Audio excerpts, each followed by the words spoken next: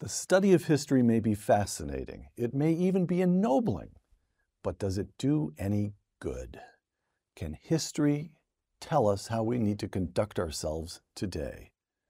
5 more questions for historian Stephen Kotkin. Uncommon Knowledge now.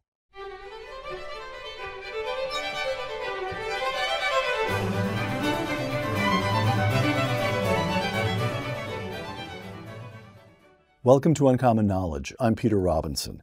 Stephen Kotkin grew up in New York City, received his undergraduate degree from the University of Rochester and his doctorate from the University of California at Berkeley, and then taught history for more than 3 decades at Princeton.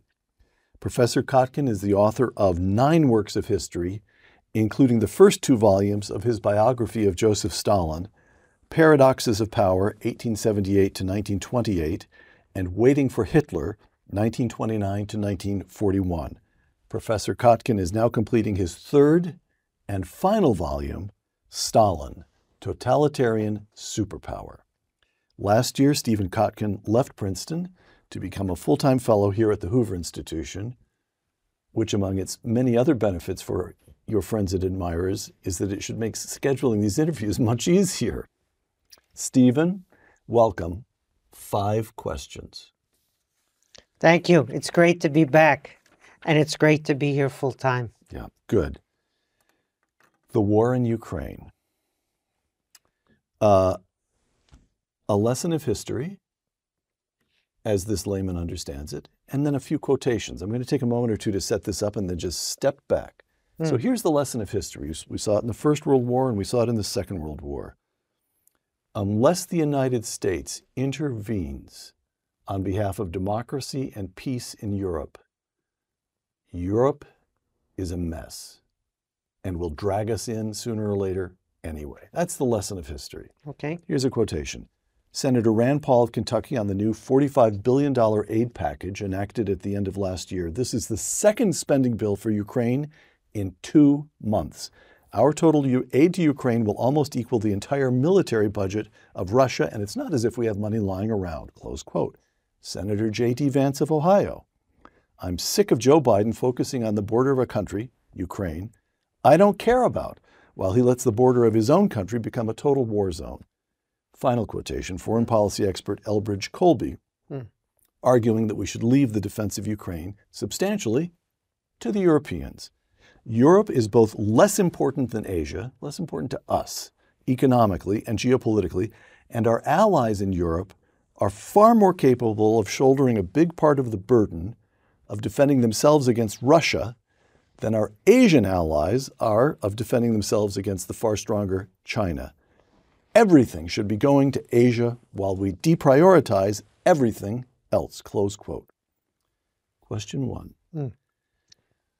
Stephen, the lesson of history notwithstanding, what are we doing in Ukraine? Peter, I noticed you didn't quote Senator Tom Cotton on this question, but we'll take it from here.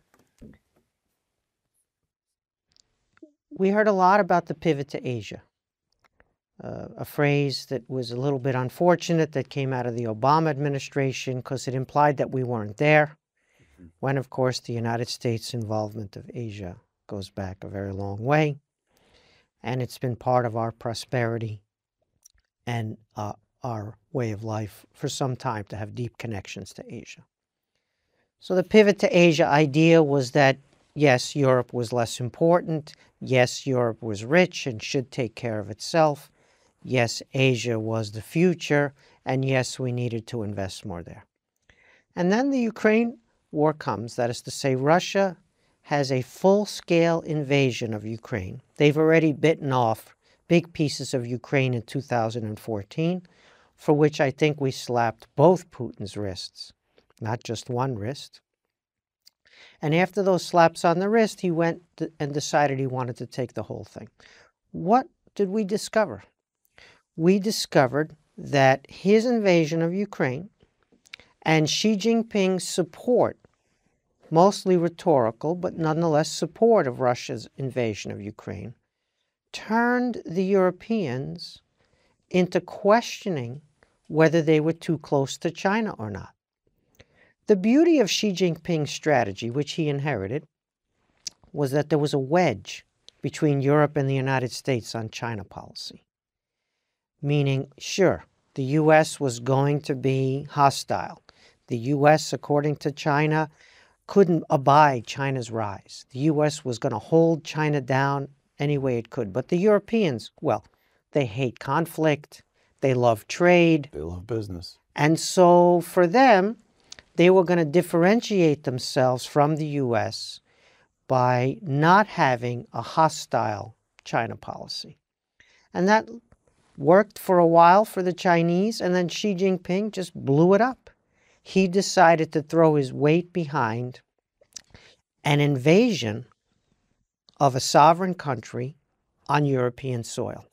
And the Europeans said, wait a minute, maybe our China policy shouldn't be so distant from the U.S.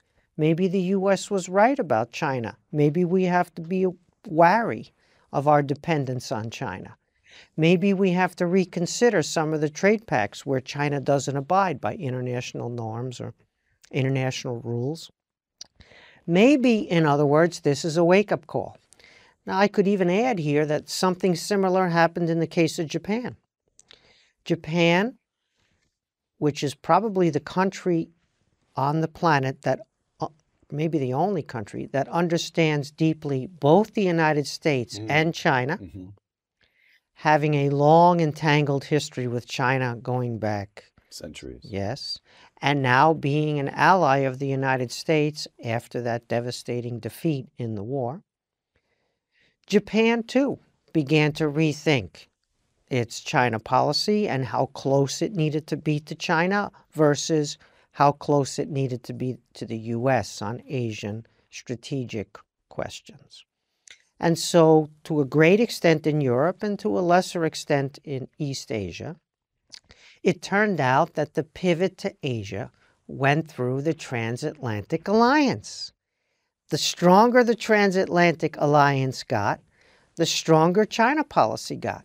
The more our allies came on side, the more that we weren't moving unilaterally against China. So the horror of the Ukraine war, and it is a horror, they are fighting and dying right now as you and I sit here comfortably speaking. The horror of the Ukraine war delivered a bounty to us on China policy. And so what some people are calling expenditure is actually an investment in our prosperity and security, because you're a lot stronger with friends and allies than you are when your friends and allies are moving in another direction. There's a wedge between you and your friends and allies. And so I think we got lucky here. This was not a policy. We did not sit around in the Situation Room or some other august setting on the White House property or in Foggy Bottom and say, how are we going to manage this China stuff? We'll have to reinvigorate the alliances. We'll have to reinvigorate our relationships with our friends. That's how we're going to do it. It was a gift from the Ukrainians. No one saw it coming. Their valor, their ingenuity, their willingness to defend their piece of the earth was a gift to us in our China policy, and it continues to do that. So, Stephen, before I said 5 questions, as if I could limit myself to 5 questions when I've got you at the table. But can you, I'm going to grant everything you just said because that was a remarkable answer. And as usual, on one of your answers, I can't even find a handhold. But let me ask a related but a somewhat different question.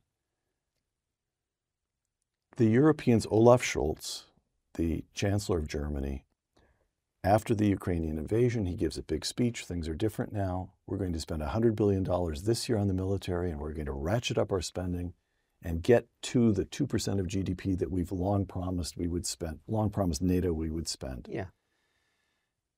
And of course, it doesn't happen.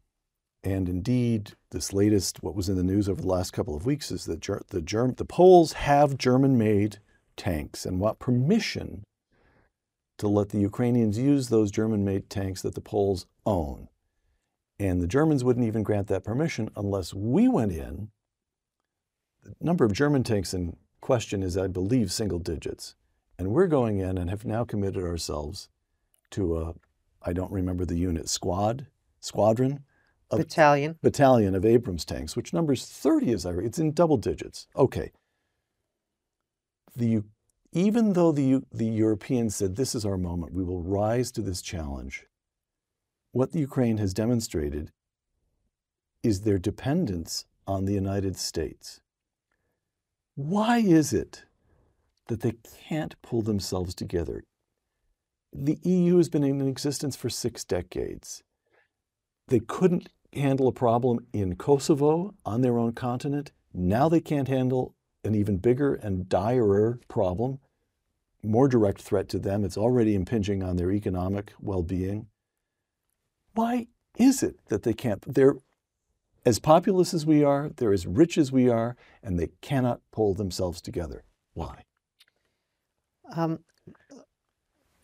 to answer that excellent question. So first we have to acknowledge that Europe is an enormous success. That's why it's good to be friends with them. The European Union? Europe as a whole is an enormous success. They're a bunch of very rich countries. For the most part, they have rule of law and stable constitutional systems. They democratized over time, just like the United States did. More and more people got the right to vote there. And their peace and prosperity is deep. It's in values terms. It's not something that is easily sloughed off by this election or that election or this economic crisis or whatever have you. And so they are a success. Now, we can talk about the European Union. We live here in a country where the left loves the European Union, and yet they won't let us teach Western civilization on a college campus. Western civilization is evil to them, and yet they love the European Union. And then the right, they detest the European Union, and yet they want Western civilization to be taught on the college campus. So it's a very strange situation that we find ourselves in. Western civilization, one side won't let us have it, and the other side can't abide it. And yet they're connected. There are many, many issues with the European Union that the Europeans would like to fix, and they can't because of all the issues that you know. Our friends in Britain got out of the European Union in a process that we have to wait and see in the fullness of time what that's going to look like. But it doesn't look very successful now because it was a club, for all its faults, of highly rich, successful, rule of law, democratic, prosperous countries. And so you'd want to be in that club. There are other clubs you could join, and they're not so good. They have some of the same bureaucratic nightmares without the prosperity and the rule of law. So let's acknowledge that Europe is a success. Let's also acknowledge that bringing in our friends in Eastern Europe, the former Soviet satellites, has done wonders for Europe. It's changed the tone to a very great extent, both in security terms and just in wider terms of who has a voice, who should have a voice, what's the center of gravity in Europe, and how should Europe operate. That story is also still unfolding. Sure, some of the countries are small, but Poland is not a small country. It's changed the religious makeup of Europe a little bit because some of the countries that came in are more religious than some of the countries that were there. So Europe is an unfolding project with much disappointment, but overall it's packed. It's a club of very successful countries, and its dynamic is shifting a little bit because of its enlargement, and the same goes for the NATO story. So I'm actually not a fanatical critic of Europe, although I understand how the European Union operates in practice. I'm familiar with the history and the current situation, but I want to have Western Civ on our college campuses, and I want to have the European Club as our partner. You know, let's talk about the 2% for a second, because Yeah. you raised the big issue and you framed it properly with the U.S. in World War I and World War II, Kosovo. So if I commit 2% of my income to something, you're going to get something from that. If Peter Thiel decides to commit 2% or even 3% of his income, Then you become a rounding error. yeah. And so as even the Germans, who have a substantial economy, very large economy, even the Germans, to get to 2% is never going to be anything like 2 or 3% of the U.S. economy in any way. And then you factor in many other issues that we could discuss. But the point being is that Poland is over 2%, the UK over 2%, some of the other countries are under 2%. If each one of them got to the number or above it, the U.S. would still be the dominant military there. Right. And so either we disarm the U.S., which is certainly an option. We've demobilized after wars previously. We could roll it back, cut it back, spend the money elsewhere. Come what may, let the Europeans take care of themselves, let the Japanese take care of themselves, let the Middle East take care of itself. That sounds pretty attractive, really. That's certainly an option. All right. We could do that. And there's some savings in the short term on that. But historically, there aren't a lot of savings. If you look at the history and you look at the way the world works, the U.S.'s provision of security guarantees globally is why the world is a better place today than it was 100 and something years ago when the U.S. was not so committed. So it is a cost that we pay, or it's an investment. And Stephen, you don't feel that it would be better, that the alliance would be better if Germany had an army? Well, if it were more, if the one. French and the Germans were more self-respecting, frankly, at some basic level, it has to be debilitating that Macron and the president before him, who was such a nonentity, I can't even remember his name, and Sarkozy before him, they've all said we need a European.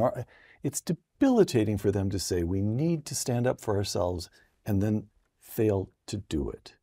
Wouldn't they be better allies? Wouldn't the whole tone of the relationship be better if those countries had not, over the last 6 decades, been infantilized by our taking care of them? Yeah, so I was with you until that last... I know, I thought I last overreached. Hammer blow. I overreached. That last strong note on the piano. Of course it would be better. No question it would be better.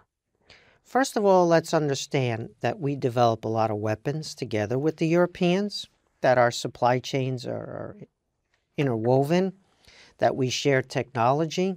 Let's also remember that the Europeans are good at many other things that benefit us. Let's call it big pharma. They're pretty good at big pharma. The vaccines, which work, that we're, I hope, justifiably proud of. I certainly have had my booster shot vaccine. I don't want to die from COVID. That was developed. Oxford, right, had a vaccine.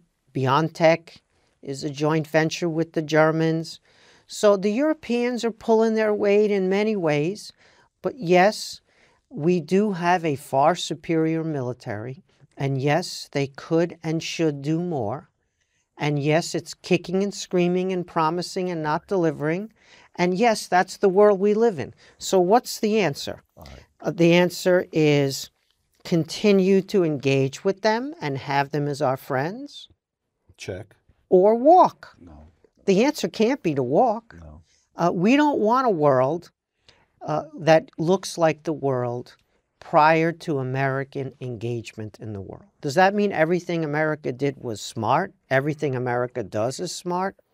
That America has to bear all of the burdens or most of the... No, of course it doesn't mean that.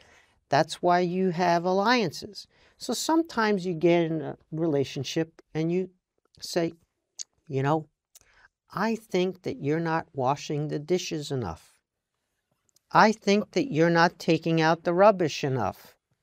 I think that you're not spending enough time with me, and let's go on a date. And there's all sorts of ways that you can negotiate, let's say, the division of labor, as Adam Smith once called it. So no, I'm not happy with the situation, but I'm not going to throw out the baby with the bathwater, because we're in this terrific marriage that requires negotiation, and that baby is going to grow up.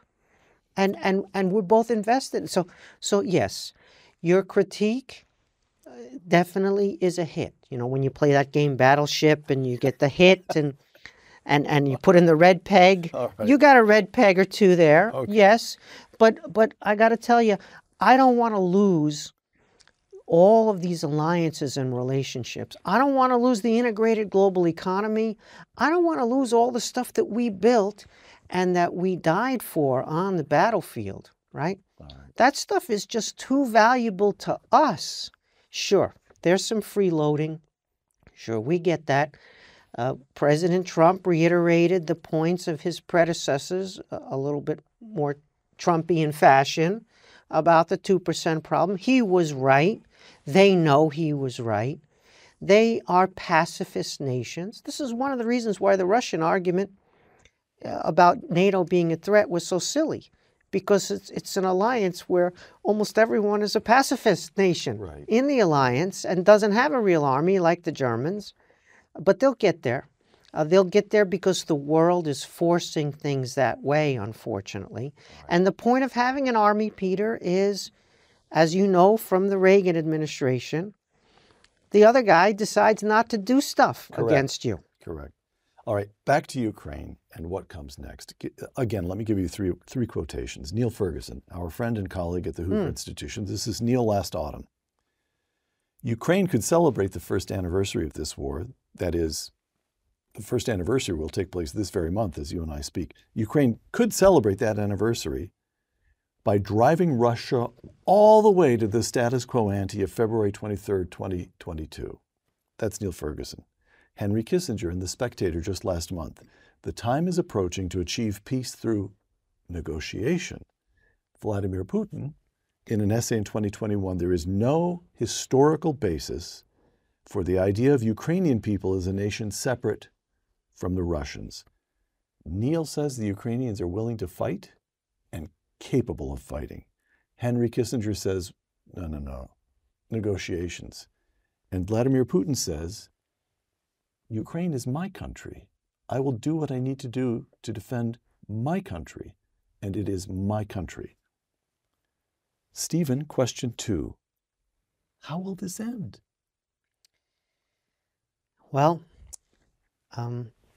we don't know how it's going to end, but we know where we are. The Ukrainians, amazingly, fought off Russia's attempted conquest. Russia failed in its maximalist aims of taking the capital, Kiev, and installing some type of puppet regime. And so, being denied in their maximalist aims looks like Russia's lost the war from that point of view. But as we said from the beginning, the problem with that argument is not that the Ukrainians aren't courageous and ingenious. It's that Russia is destroying their house. So let's imagine that you have a house. I use this metaphor, maybe I overuse it. And your house has 10 rooms. It's the only house you have. And somebody barges in and snatches 2 of those rooms. It's your house, and they just snatch 2 of those rooms. And they wreck them. They completely wreck them. And what's worse, from those 2 rooms, they're trying to wreck the other 8 rooms of your house. You don't have another house. This is it. And moreover, the person who took those 2 rooms, that person has their own house, which has 1,000 rooms. So they don't need your house. They say they need it. They say it's theirs. It's not theirs, but they don't actually need your house. But you don't have another house. And so here you are, where they've gotten 2 of your rooms, and they're trying to wreck the other 8, and they won't go away. And so this is why I've said from the beginning that despite the prevention of conquest, right, despite the fact that the Ukrainians held the capital, Kiev, right, nonetheless, you cannot call this a victory. In fact, as I've said before, this is one of those problems with Vladimir Putin. I can't have Ukraine. Nobody can have Ukraine. I'll just wreck it. This also tells you why the Chinese can't take Taiwan. If they take it, they can't have it. They don't get a country that's prosperous, dynamic, middle class. We're coming to Taiwan. That's okay. All right. But the point being is that Ukraine shows that if you take it militarily, you don't actually get it. You get a smoking pile of ruin.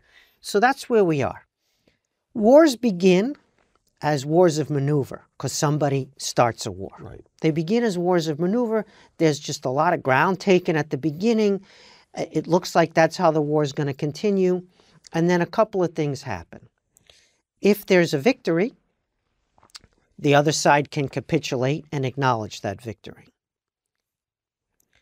The other side can say, we don't capitulate. We're going to fight a guerrilla war, an insurgency, right, like what happened to us in Iraq.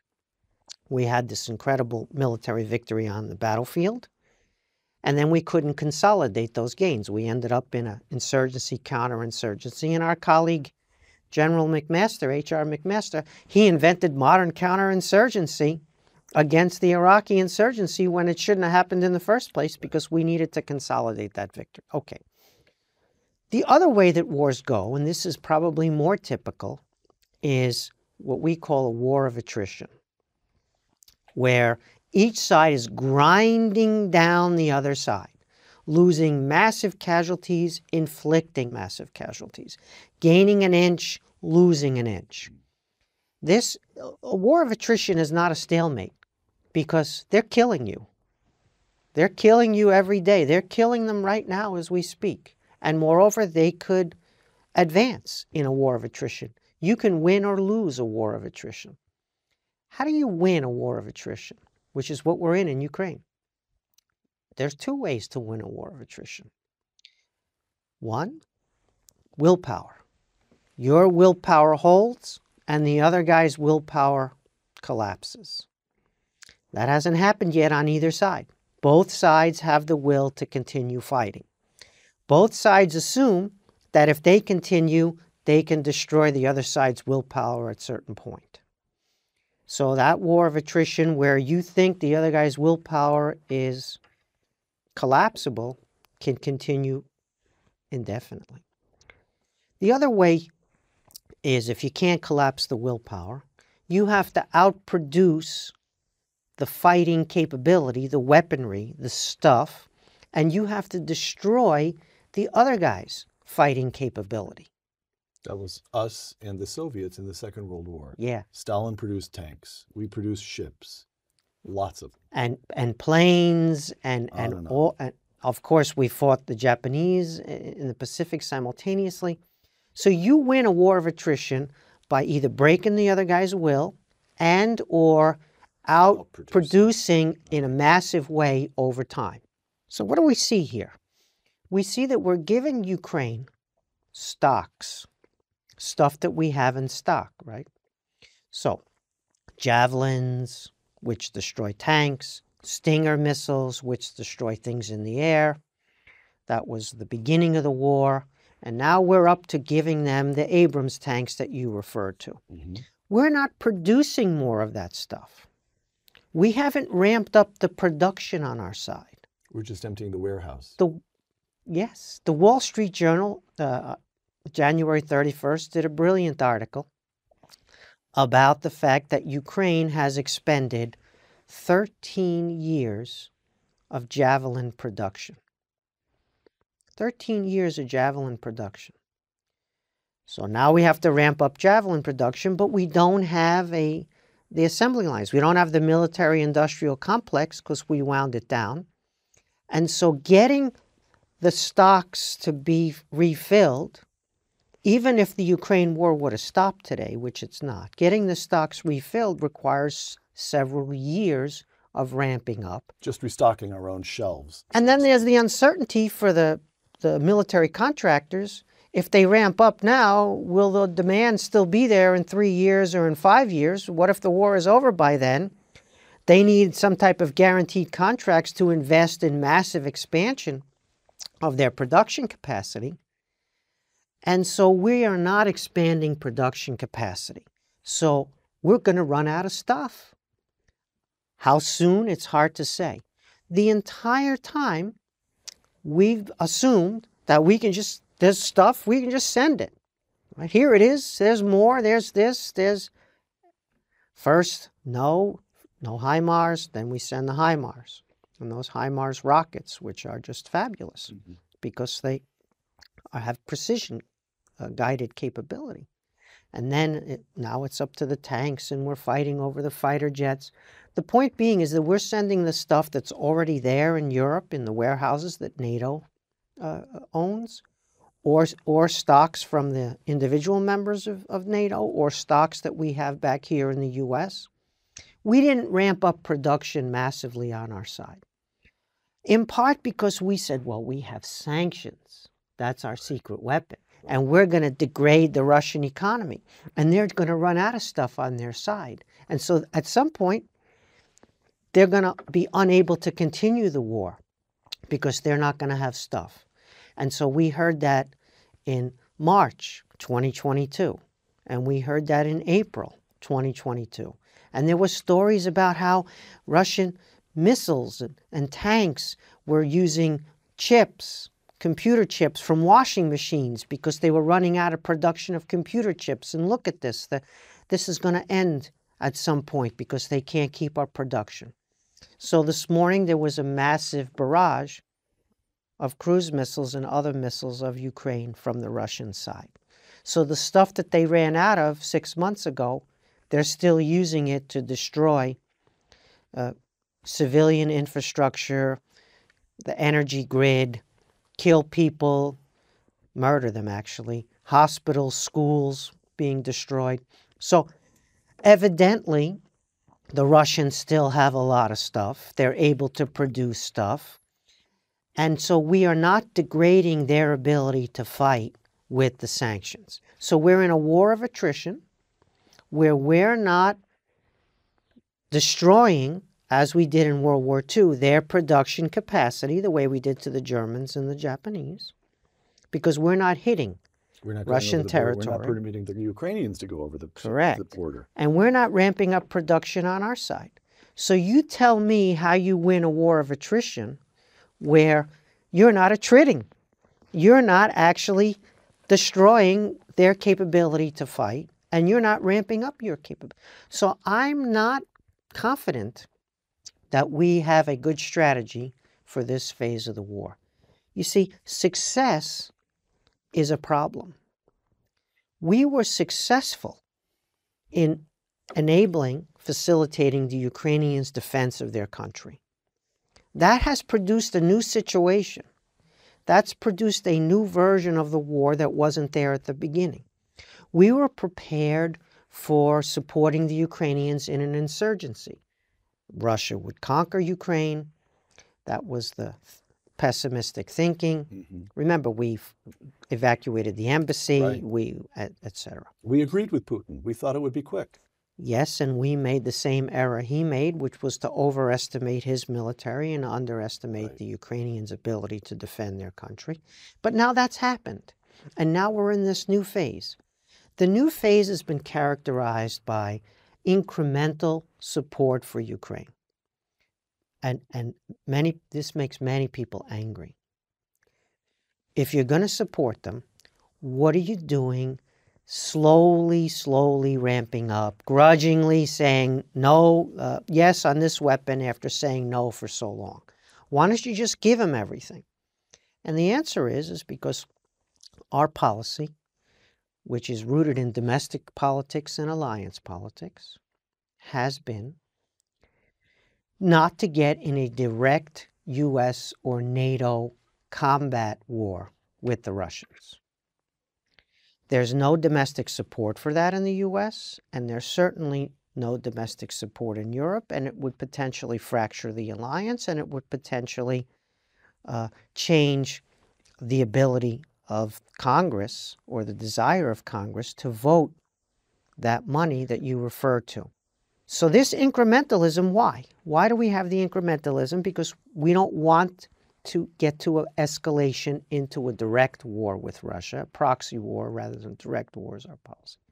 But the other reason is because Russia possesses certain capabilities, and those capabilities are for real, and they haven't used them yet. And people say, oh, they'll never use a nuke.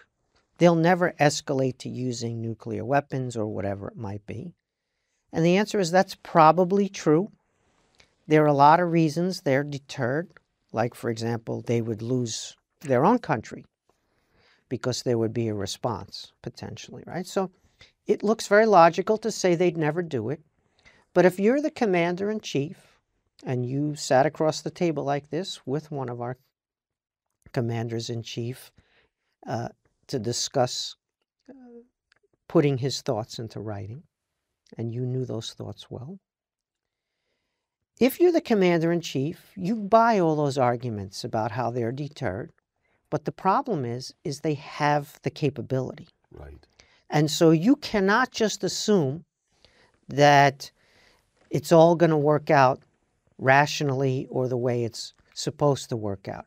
You have to assume that if someone has the capability, you have to prepare for the fact that that person has the capability. And so I've been saying that his threats are empty from the beginning.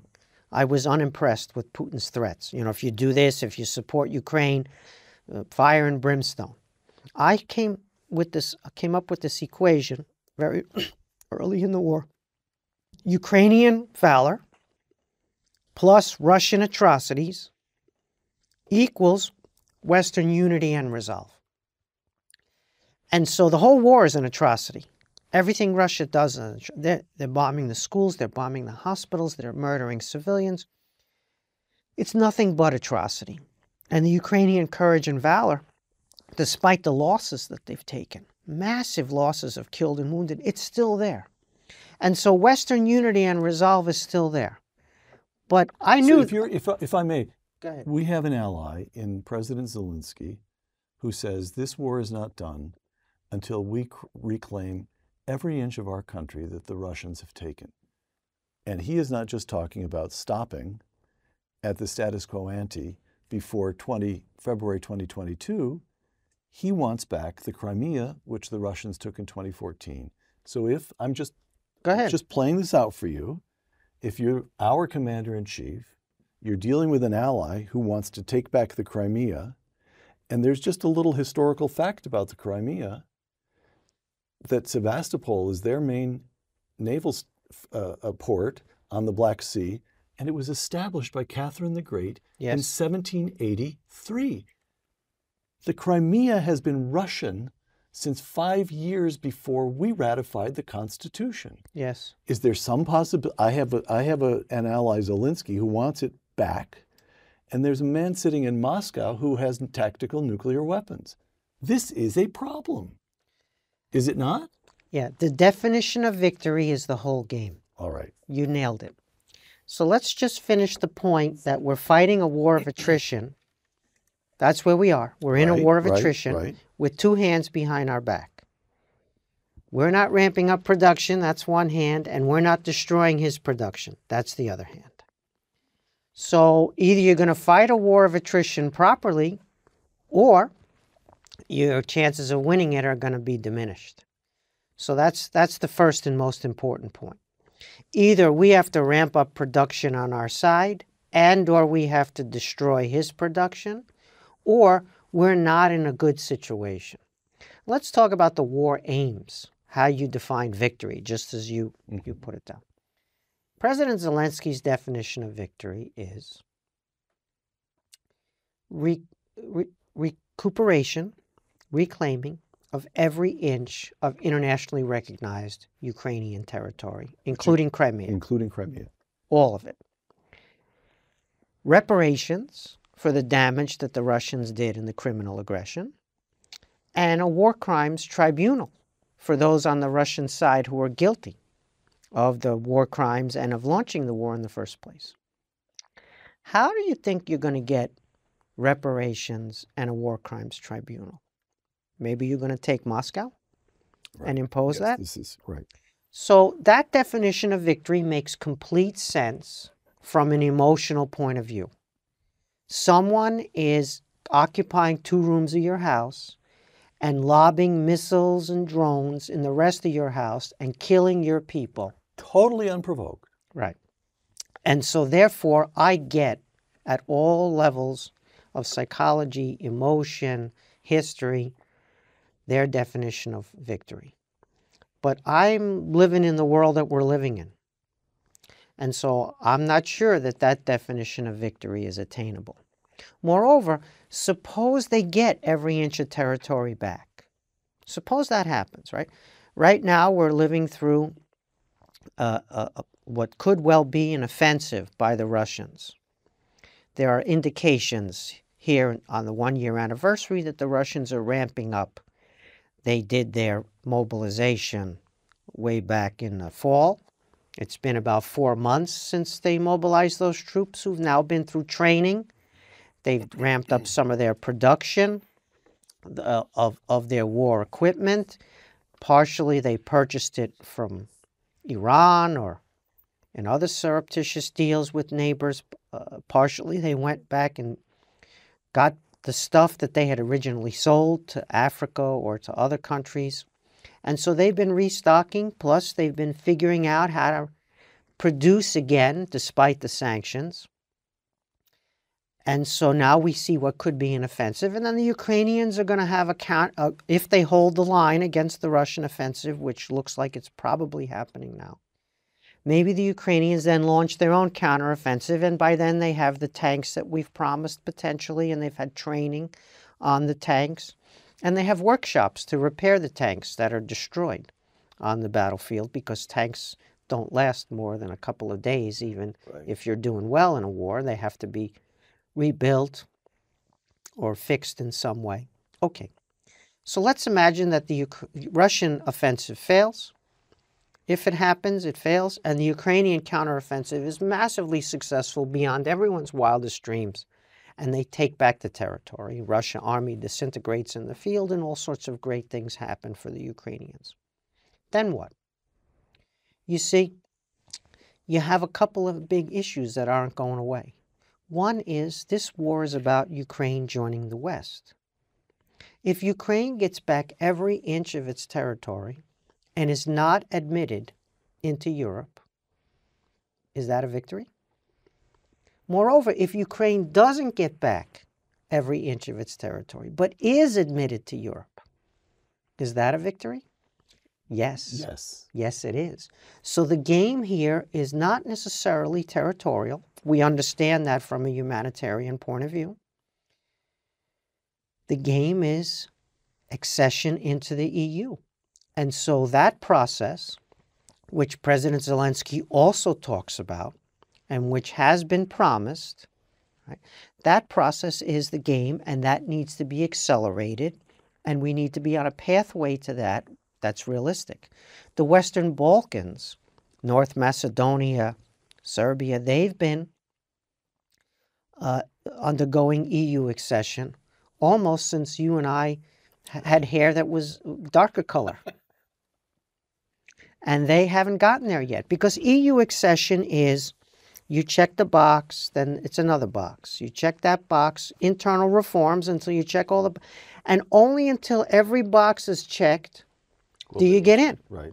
And so you could be checking boxes for 10, 12, 15 years, as the Western Balkans have been, making progress, doing well, but there's no intermediate stage of admission. You're either in or you're out. I see. And so that's one piece. And then the other piece is geography. So let's imagine that Ukraine cannot pick up Russia move it to the other side of China, and then drop it there. Let's imagine that this Russia thing stays where it is. And it's a country of 100+ million people, and it's got a substantial sized economy, and there's a strategic culture there that may change, may not change. If Russia does not get transformed into France in our lifetime, which will not happen. If it happens, great. And if it doesn't happen, what? Tell me what then, right? So France is this magnificent country. It's rich. It's got a military, unlike the Germans. It's very proud of its civilization, its culture, its history.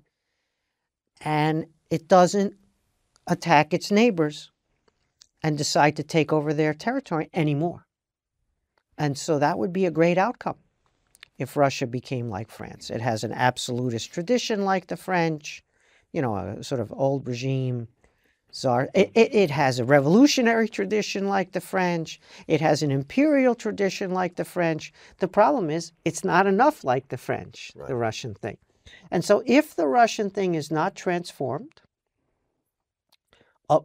institutionally, but also deeper, fundamentally, in terms of strategic culture, then Ukraine has to live there. And so there needs to be some type of DMZ or demilitarized zone like we have on the Korean Peninsula. Think about the Korean Peninsula. Is that a good solution? There was an armistice. The war actually never ended. The fighting was paused with the armistice. And yes, there are occasional instances of cross-border violence, but for the most part, the armistice is held since 1953. And South Korea became part of the West. It's just this enormously successful story. So, quote, our part of Korea, right? It's not a solution. North Korea still exists. The DMZ is there. There's no peace treaty. Now the North Koreans have nukes, just like the Russians already have with nukes. So it's not a perfect solution by any means.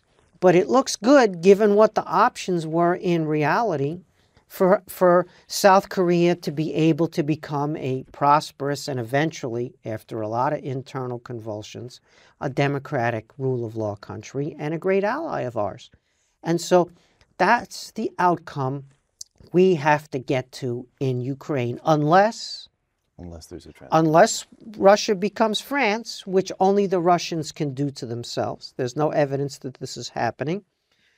So we need a solution that fits the reality, which is Ukraine can become a rebuilt, prosperous country like South Korea, join the Western Club, which is not geographical but institutional. It's about rule of law, constitutional order, open, dynamic market economies, free societies, right? That's the solution. In whatever territory they're able to reclaim. I would be ecstatic if Ukraine was able to reclaim the territory under international law at a cost that was bearable. Right now, we're waiting to see if that can happen. More casualties are in the immediate future. This could go on for quite some time. The production is not there. We may run out of stuff. Ironically, before the Russians run out, we might run out of stuff. Can you imagine? After all the talk about how the Russians can't do this, they're going to run out, the sanctions are going to work, I'm not sure now. And so the path that we're on, God willing it works. Ukraine gets its territory back on the battlefield. Russia is transformed into France somehow.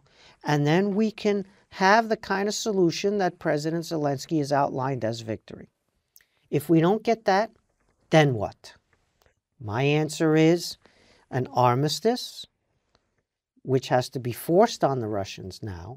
And on Zelensky. And on the Ukrainians. An armistice that enables Ukraine to be rebuilt. The rebuilding of Ukraine alone is just a phenomenally complex and expensive proposition. People are talking about $350 billion as the estimated cost of rebuilding Ukraine right now. I think that number is a lowball number, but let's take that number. The entire Ukrainian economy, its GDP, pre-war, was $180 billion. So you're talking about a reconstruction which is 2 times GDP. That's just a lot of money that has to not vanish, not disappear. We had the COVID support that our Congress passed for wages and for other things. And guess what? That was not twice our GDP. That was not even 1/10 of our GDP. And a lot of it vanished. And we have institutions, we have rule of law, we have independent judiciary, things that Ukraine doesn't have yet. They could get them with an EU accession process. They're fully capable. It's unbelievably impressive what they've been able to achieve so far. I would never bet against them. I would bet in favor of them. But how in the world, with their current level of institutions, are they going to bring into that country double their GDP in reconstruction money, even if we get the armistice today? So we need to talk about what victory actually could look like rather than what we would like victory to look like. And we need to get there sooner rather than later. And so that means forcing this criminal to the negotiating table on terms that are more favorable. Remember our friend, that chief executive that you sat across the table with, that commander-in-chief, putting his words into writing. Remember that he understood that you negotiate. That's the only way to solve any issues. That's the only way to advance American interests. You negotiate, but you negotiate from a position of strength. Yeah. Stephen, other side of the planet. A few headlines, then a quotation. We're in Taiwan now. All the headlines come from the Wall Street Journal. October 3rd, 2021. Record Chinese aircraft sorties near Taiwan prompt U.S. warning. January 3rd, 2022. China scrambles fighter jets near Taiwan in wake of U.S. carrier exercises. December 26th, 2022. We're only talking about a couple of months ago. China sends waves of warplanes near Taiwan. Maneuvers come a day after President Biden signs defense policy bill authorizing $10 billion in military assistance to Taiwan. Those are the headlines. Here's the quotation. This comes from a memorandum that U.S. Air Force General Michael Minahan sent to his officers last month that got leaked. No surprise. I don't know how you send a memo to a large group of people and expect it not to get leaked, but here's the quotation. General Minahan, quote, "I hope I'm wrong. My gut tells me we'll fight in 2025. United States presidential elections are in 2024 and we'll offer Chinese President Xi a distracted America. Taiwan's presidential elections are in 2024 and we'll offer Xi a reason to attack." Close quote. Stephen, question 3, Taiwan. They're getting easier and easier, Peter, as always with you. You're just you're as usual very well prepared here. So we began with this issue of if you take it, you can't have it. We also talked about running down our stocks. We're 4 years behind, 3 to 4 years behind on deliveries to Taiwan of what we've promised them, and in some cases what they've paid for, weapons deliveries. So you're General Milley, and you're sitting there, and Chairman of the Joint Chiefs right now. And you've got that, nice office in the E-wing of the Pentagon, and you're sitting there at a table bigger than this one, and you look like this, and there go your javelins. There go your Stingers. There go your munitions, right? Your howitzer and other munitions. And you're just sitting there and the stuff is just going out the door. And you can't call Raytheon and say, next month I want to have triple the production. or Lockheed Martin, or fill in the blank, one of our great companies that produces for the Pentagon in a very complex, broken procurement system. Okay. Moreover, the phone rings and it's Taiwan, and they say, well, where's our stuff? We don't get any Stingers. We're contracted, we're paid for them, or we're going to pay for them, and where are they? And they're going out the door as Milley sits there to Ukraine.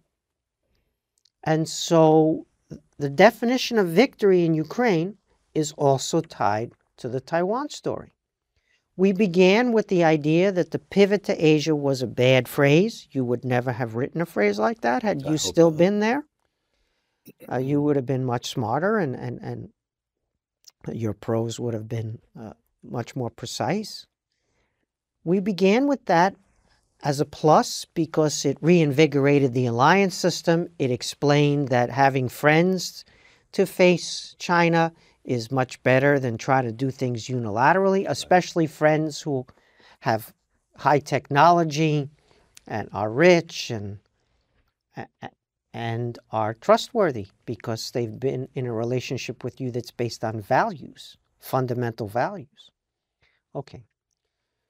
So that was the good part. The bad part is the longer a war of attrition goes on, the less stuff goes to Taiwan for deterrence purposes or, God forbid, for resistance purposes.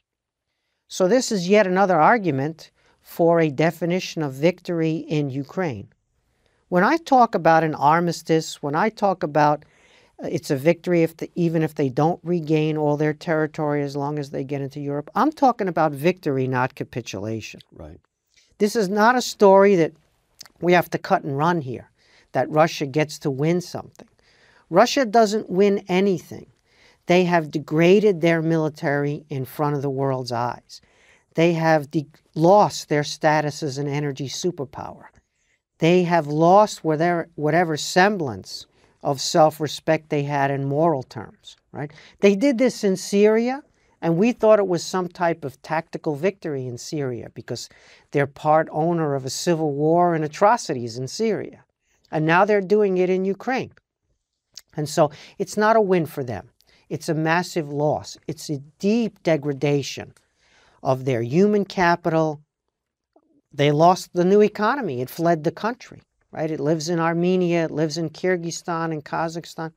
So it's a massive loss for Russia. It's a win for Ukraine if we can get the war of attrition to be transformed into an armistice where Ukraine can get an EU accession process that's realistic, a security guarantee that might not be NATO but will be a security guarantee, and start focusing on those contracts, on those promises that we have to Taiwan. Right? It's tough to bring Putin to the table over this. He's got to feel threatened. His regime has to feel threatened. You see, it's not about shaving a few points on his GDP. By the way, his GDP went down maybe 3% last year. Not that much, Ukraine surprisingly. went down, they're estimating 30%. It could be more like 40%. And Russia is projected to grow its economy in 2023. So in any case, he's not a private equity mogul. He's not worried about his GDP growth. He's got to feel pain. And so you feel pain because your regime is threatened, because there are internal and external alternatives to your regime, that politically you are destabilized, right? That's where you get him to the bargaining table. Sure, you can continue to arm Ukraine, as we should, as I've been in favor of from the beginning, but where are our political operations, our political ops to destabilize that regime, to make him feel pain, for him to understand that if he continues, he loses his regime, not we shave a point or two off his GDP.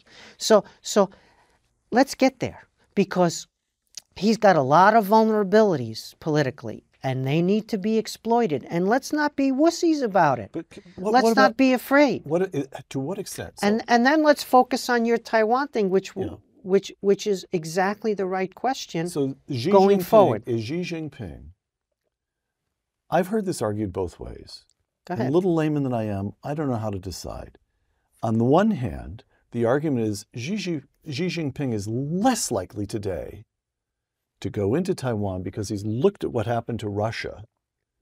And he's not Vladimir Putin. He's not going to be happy just being the strutting man who gets to wreck Ukraine.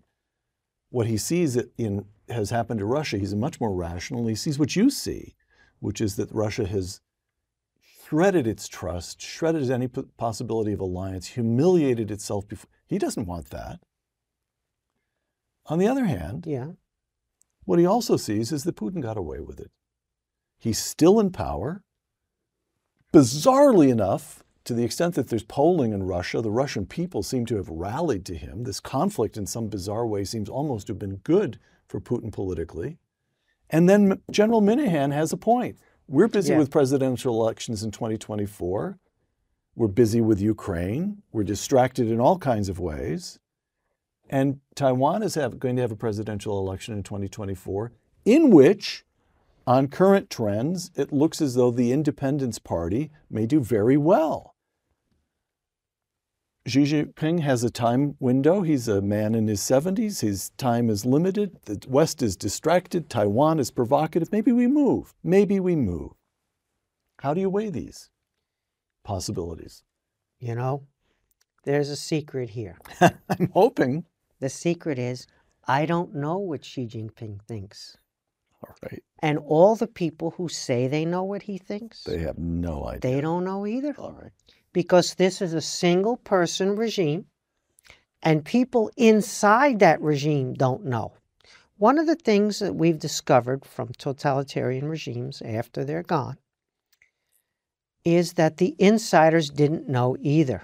Stalin kept everybody guessing. His own guys were guessing. They were practicing Kremlinology. Let's remember that when the CIA went public saying that Russia was going to attack Ukraine, it knew things that the number 3 person in Russia's Ministry of Defense didn't know. Because Putin had kept the circle really tight. And he didn't tell his own people. Very, very few people had any clue that he was actually going to do this. And so inside these regimes, they're guessing. What's the guy up to? What's the policy going to be? What are our orders? How should we behave? Do you know? Do I know? Are you up? Am I up? Who's down? Who's up? And so we think that there are these well-oiled machines, and they have a strategy, and they communicate it down the chain of command. And if you don't fulfill your orders, you're toast, right? If you don't fulfill your orders, they're going to take you out. They're going to demote you or worse. We think of these regimes as more or less well-functioning, as more or less disciplined, as more or less capable, and They're just not like that. as more or less understanding what the strategy is and what the policy is. So some general has a birthday party for his kid, and he blows up a balloon for his kid, and the balloon gets out of hand and it ends up over Montana. And this is gigantic white balloon, and who did that? And he was just trying to make sure his kid had the best possible birthday party. Sure, there was a lot of surveillance equipment on it. There was a lot of sophisticated tech on it.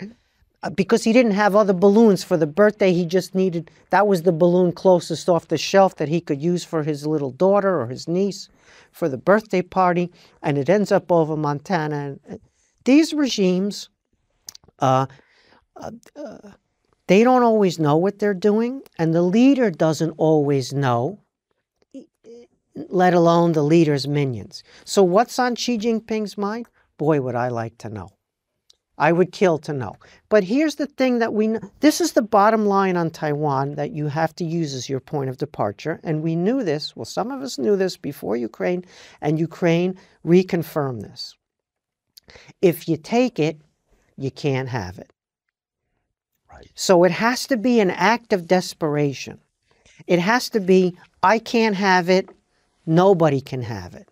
It has to be, Taiwan is proclaiming its de jure independence, not de facto independence, but it's saying we are now no longer part of China.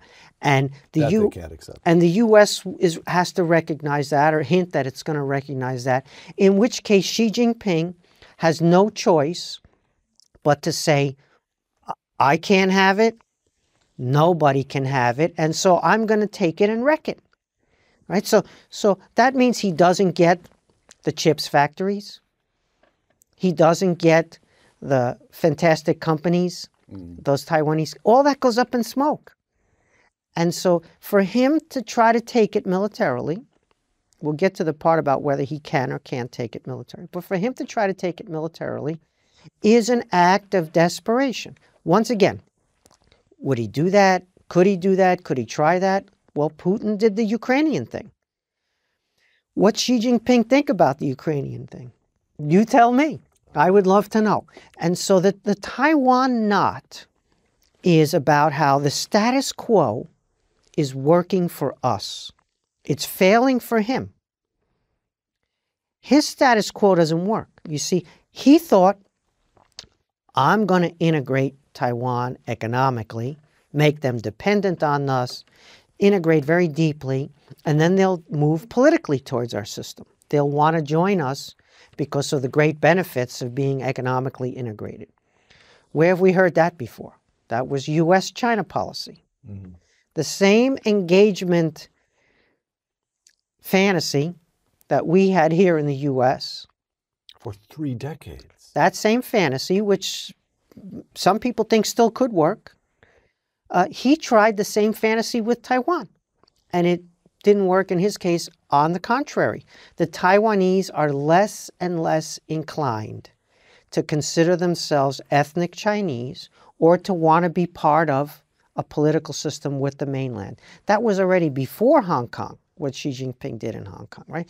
So the status quo is failing for him. That's his problem, right? He has no way right now to bring Taiwan politically closer voluntarily. Because if it doesn't come voluntarily, he can only destroy it. Yeah. He can't have it. Right. And so he needs to have it voluntarily. And so he's not getting it. So the status quo is beautiful for us. Taiwan is a self-governing, prosperous country that is not part of communist China. It's a rebuke in China's face. And as long as it doesn't try to become independent in law as well as in fact, it doesn't try to upset the status quo, or we don't try to upset the status quo, we're winning that situation. Yes, better deterrence. Yes, get the stuff on the island before, God forbid, a war breaks out. Yes, the Taiwanese need to have different weapon systems than they previously ordered. Yes, they need better military training. Yes, we need scenario planning with our allies. All the stuff we're doing, by the way, all stuff that's working not at the pace that anybody would like, but is happening. But the key to us is we don't try to overturn the status quo. We just say, well, geez, we're winning. Let's continue to win. Okay. Stephen, one of my questions got subsumed in another, so this is going to be 4 questions. And now I'm coming up to my 4th question. Okay. Now I have to sum up a little bit my impression of what has happened so far. Here's what's happened so far. I failed to answer 3 of your questions, and now we're on the 4th? No.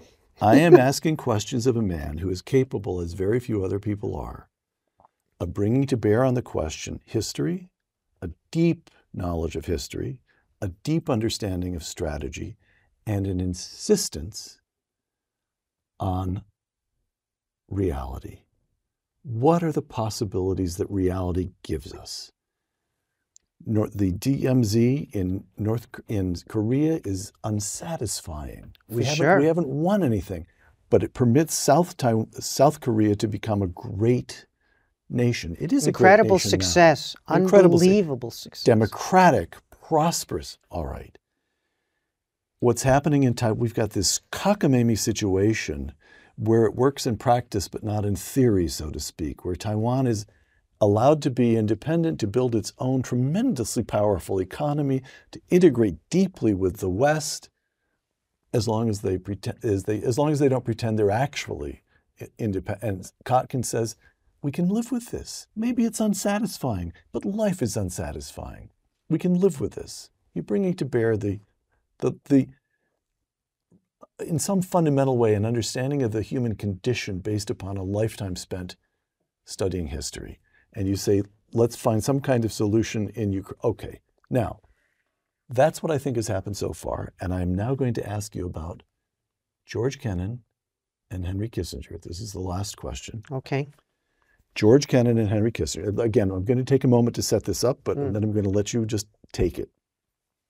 February 1946, George Kennan, who's then a State Department official posted in Moscow, sends the State Department a 5,000-word telegram, the so-called long telegram, in which right there, at the beginning of the Cold War, he lays out the inner dynamics of Soviet communism and lays out the fundamental strategy of containment, which remains American policy for the next 4.5 decades.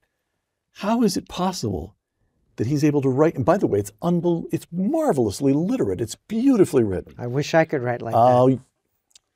So he does this, and back in Washington, they recognize the importance. And this is possible because Kennan has read widely. He understands Russian history, and he's dealing with people. Acheson, Chip Bolin. These were literate people who had steeped themselves in history all their lives. This brings us to Henry Kissinger. He publishes a book last year at the age of 99 called Leadership. And Kissinger argues that at any given time, only a few people really understand the complexities of maintaining the world order. Now I'm quoting Kissinger. The contemporary world, here's reality. The contemporary world is in the midst of a transformation in human consciousness so pervasive as to be nearly invisible. He's speaking here about television, Facebook, Twitter, all of it. Sure. New technologies mediate our experience of the world and our acquisition of information. Reading a complex book carefully has become a countercultural act. Kissinger continues, what risks being lost in an age dominated by the image? The quality goes by many names: erudition, learnedness, serious and independent thinking. Emotional display is now privileged over self-command, changing the kinds of people and arguments that are taken seriously in public life. Lacking a moral and strategic vision, the present age is unmoored. Close quote. So here's question 4. And I'm asking it of a man who's devoted his professional life to the study of history, but also to the instruction of undergraduates. You've watched as the information revolution has rippled through the new rising generations of Americans. Are we still capable of producing the George Kennans and the Henry Kissingers and the George Shultzes and the Stephen Kotkins? I'm sorry you put me in that sentence. I'm secretly thrilled, but I'm sorry you put me in a sentence I don't deserve to be in, but thank you. I appreciate that. So we have history professors walk around the campus and they complain that students don't know any history. And it's true, they don't know any history. But why? Who's to blame there? Are the students to blame? Or are these professors that don't have anybody in their classes to blame? It's one where you got to pick the mirror up. We all have to look into the mirror and stop blaming the students that they don't know any history and figure out how to teach them history that they'd be interested in learning and that would be helpful and useful to them, consequential history. So we got to turn the mirror to ourselves here on this problem. That's the first and deepest point. Secondly, by ourselves, you mean contemporary academia? Those of us who are complaining that people don't know history, that's on us. Okay. That's not on them. I include myself in that group. That's on us. All right. We need to do better. We need to enthuse them about history so that they understand why it's valuable for them to know it. And we need to deliver it in a way that makes them lifelong devotees of history. Do we do that now? I'm not so sure we do. And so let's get our own house in order. Let's figure out how to teach history and enthuse young people about it and give them a history that's consequential and make them more than just learning history while they're at college or an AP world history or U.S. history in high school. Let's give them a love of history and appreciation of why they should continue to read it.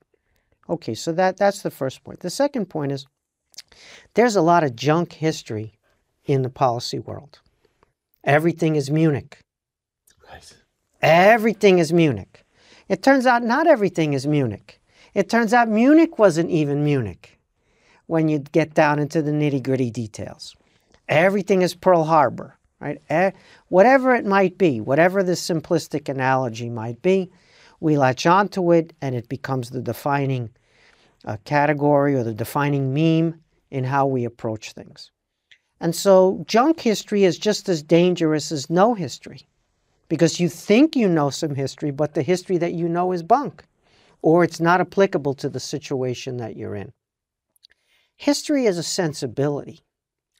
History is a sensibility which says, you know, the present is not going to last. The present is going to change. I don't know how it's going to change. I don't know in what direction it's going to go.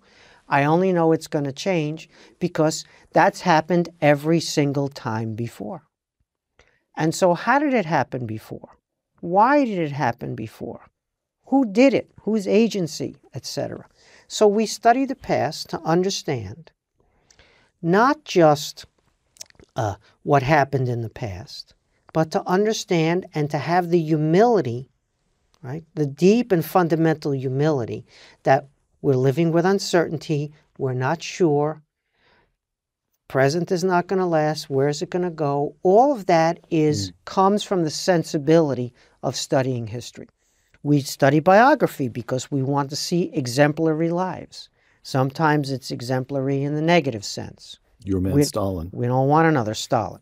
Sometimes it's exemplary in the positive sense. Let's say Lou Cannon's biography of Ronald Reagan. Sometimes it's exemplary in between. Let's say Robert Caro's Master of the Senate, right, which is just one of my favorite ever biographies. Because of the complexity. Lyndon Johnson was effective, but he was also a pretty nasty piece of work. He could be, yeah. and Caro is honest in portraying that. But Johnson understood power and he knew how to use power. We can argue about the aims he pursued, but the beauty of the book is to show that he understood how power was accumulated, he knew how you could increase your agency, how you could expand your scope of action, how you could acquire leverage on the system in order to effect change. Whether the change is the direction that we would prefer or not is a political debate. But the analytical story is about the how you can do something like that and make it consequential. So that's the kind of history that you learn how to then understand, or at least pose the questions of contemporary policy issues. Not the junk history, which is at least as pervasive as the ignorance of history. So I'm not saying that everybody needs to know history and here it is, it's on two sheets and one side of the sheet is Munich and the other side of the sheet is Pearl Harbor. Would that it were that simple. Right.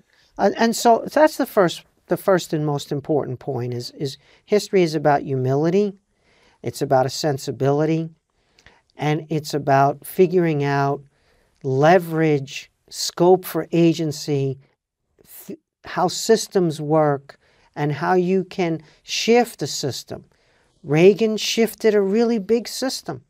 And how did he figure out how he could expand his scope for agency? How could he set in motion things that he set in motion when the system is so big and he's just a single? And that's history, right?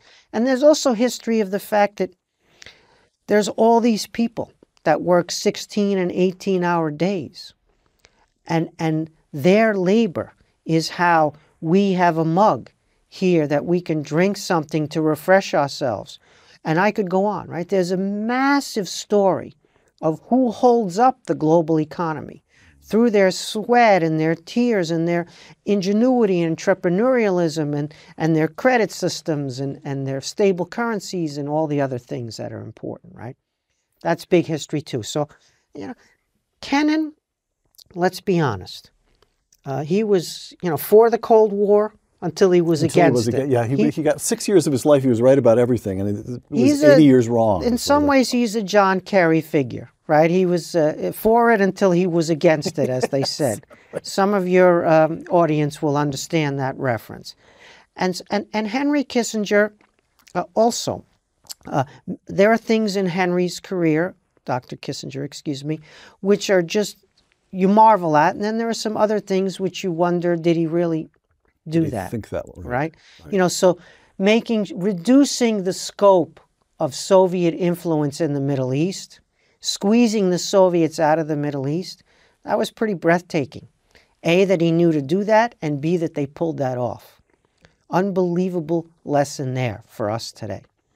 On the other hand, the deal with China, with Mao, and the abandonment of Taiwan and all of that kind of stuff, how does that look in the fullness of time, the Nixon-Kissinger triangulation of the Sino-Soviet split so that we could peel the Chinese off from the Soviets onto our side?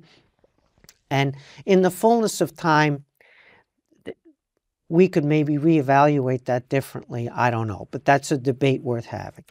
So can we have such people again?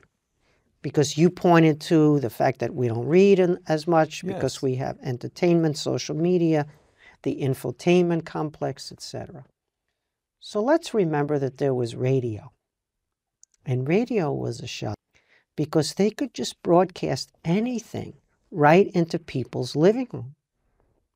Here are these people sitting at home in their living room. They touch the dial, and anybody can just broadcast demagogy or whatever. Right. And who was controlling it? Nobody was really controlling it. And the class of Brahmins, the great intellectual class, all the editors, the owners of newspapers, they were being bypassed by radio. It was the end of democracy, you see, because they could say anything and people could get riled up, and there would be untruth, and there would be all sorts of rumors, and the totalitarians were great at radio. Hitler and Goebbels were great at radio, and Mussolini was great at radio, and even Stalin, who was had trouble with his voice, mastered radio, and so radio looked like the end of democracy, looked like the end of the world for us. And then it turns out that democracy is adaptable, it's resilient, and the people aren't so stupid. And in fact, they can be entertained, but they can also understand what they're doing. And so we assimilated radio somehow. Roosevelt was the radio president. Became pretty good at it. He was the guy who mastered the medium, and look at the success that he had in political terms of being elected 4 times. We can debate his policies. And then we had television. And my God, was that the end of the world? Who was going to read a book again after television came? And it was very upsetting, and the images and manipulation. And we had Kennedy. Kennedy was our television president. Here's a young guy, hadn't achieved very much, kind of voted present in the Senate. And here he is. He's our president now. Kennedy. Once again, you can argue for or against his policies or his but he was spectacular on television. And there was this other guy who was no good. He was sweating all the time, wiping the sweat off his brow, and he had these jowls, and his name was Nixon, and so he wasn't a good TV president, was he? And then social media came. It's the end of the world again. It turns out nobody's going to read ever again. It turns out the totalitarians know how to manipulate images and words and the whole story. We're way behind the 8 ball. Donald Trump gets elected. How in the world did that happen? It must be this crazy social media. Maybe it's even the Russians manipulating our social media. Who knows? It's the end of democracy. It's the end of the world. And so this is our 3rd episode of this within 100 years or so, right? About 100 years. 3rd episode where the world is ending. The totalitarians have this new technology that they're better at.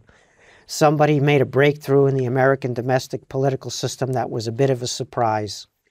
And because they were masters of 140 characters or the radio, fireside chat, or the TV debate or whatever it might be.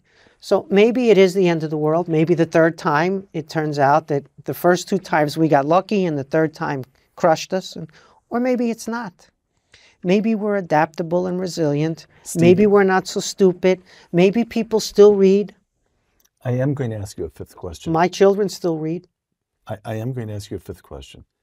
We've gone way long because I'm indulging myself. Am I going to cut you off? Never. I get it. You at a table. But give me as brief. I'm not succinct. Let's be honest. Ask a question, and it's a whole show. One question. Here comes the 5th question. We talked about Russia and Ukraine, and it's going to be difficult to get the Russians to negotiate. And Xi Jinping, who knows what he's thinking, and Taiwan can only be broken, not taken over.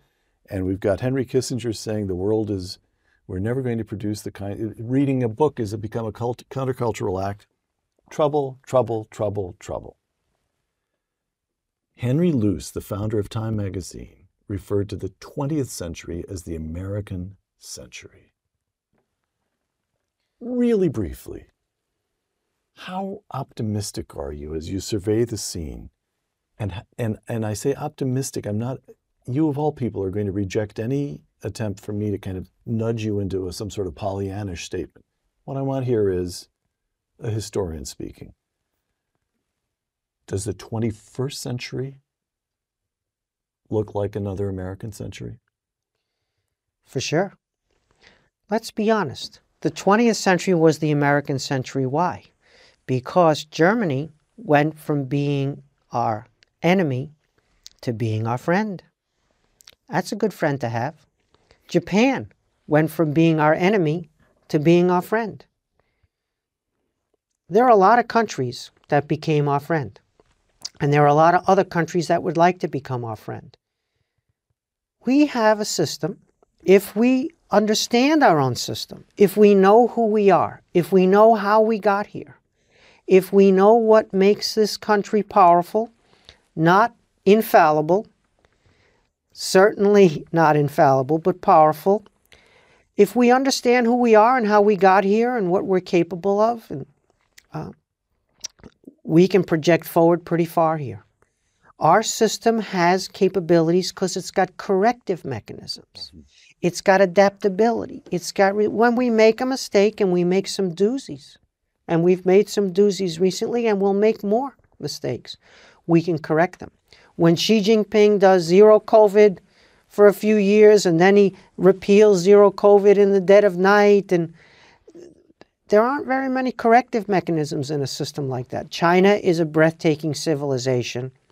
It predates us by millennia. Let's be honest. We have to understand how remarkable China is, and that we have to share the planet with China. But on whose terms? On what terms? What are the terms of sharing the planet?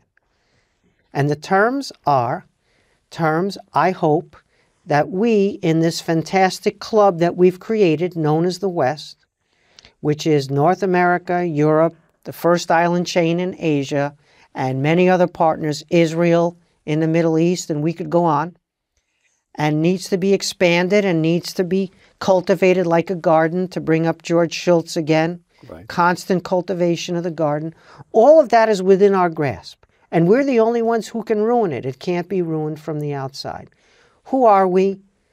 Why did we get to where we are?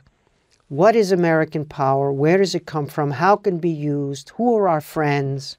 And let's teach that to the next generation and let them appreciate it, including the fact that our system allows condemnation of our system, not just criticism. That is a strength that other systems do not have and can never have. They're afraid of their own shadow. Every day is existential for them. A dissident here, a dissident there, and they got the largest Ministry of State Security you've ever seen to try to police all of that. Police the internet, police the public sphere. We, fortunately, don't have a system like that. We have a different system. Why and how and who and everything. That's who we are. Let's discuss that on our next show. On our next if I get invited back. Thank you. Stephen Kotkin, thank you. For Uncommon Knowledge, the Hoover Institution, and Fox Nation, I'm Peter Robinson.